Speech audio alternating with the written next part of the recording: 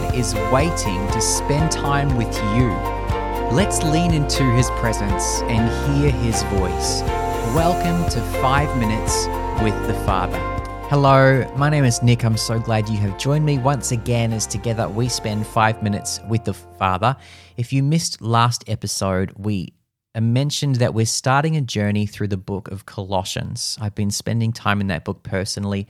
There's so much good stuff in there. I thought, why not use that as our time together with the Father as well?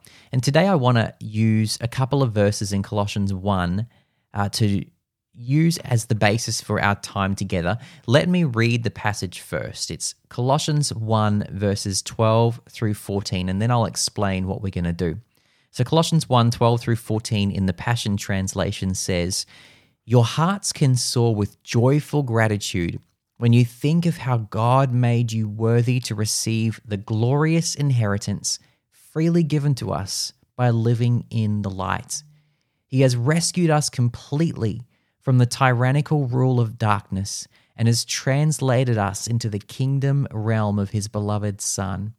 For in the Son, all our sins are cancelled, and we have the release of redemption through His very blood." Wow.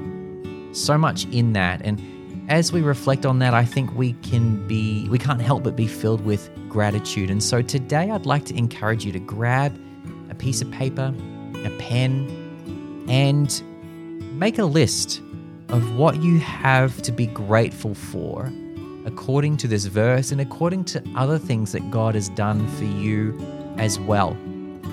If you want to be reminded of the verse, it's Colossians 1 verses 12 through 14. I'll leave you over the next few minutes to do that, and I'll come back in a few minutes.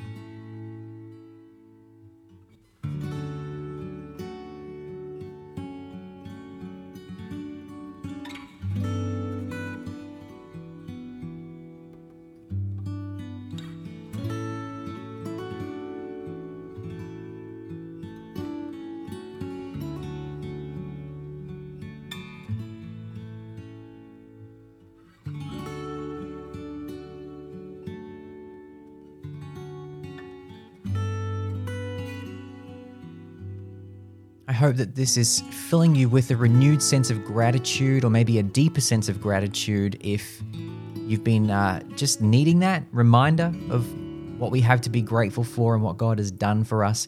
If you want to keep doing this and spending time just reflecting on what you have to be grateful for according to this scripture and other things that God is doing in your life as well, then feel free to pause this and just take the time that you want and need to do that. Don't feel like you have to rush away if you don't have to.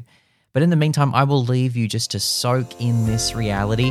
If you want to be reminded of the scripture we used today, it's Colossians 1 verses 12 through 14, and I quoted from the Passion Translation.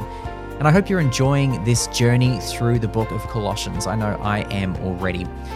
My name is Nick, and I'm so glad you've joined me today, and I look forward to you joining me next time as together we spend 5 minutes with the Father.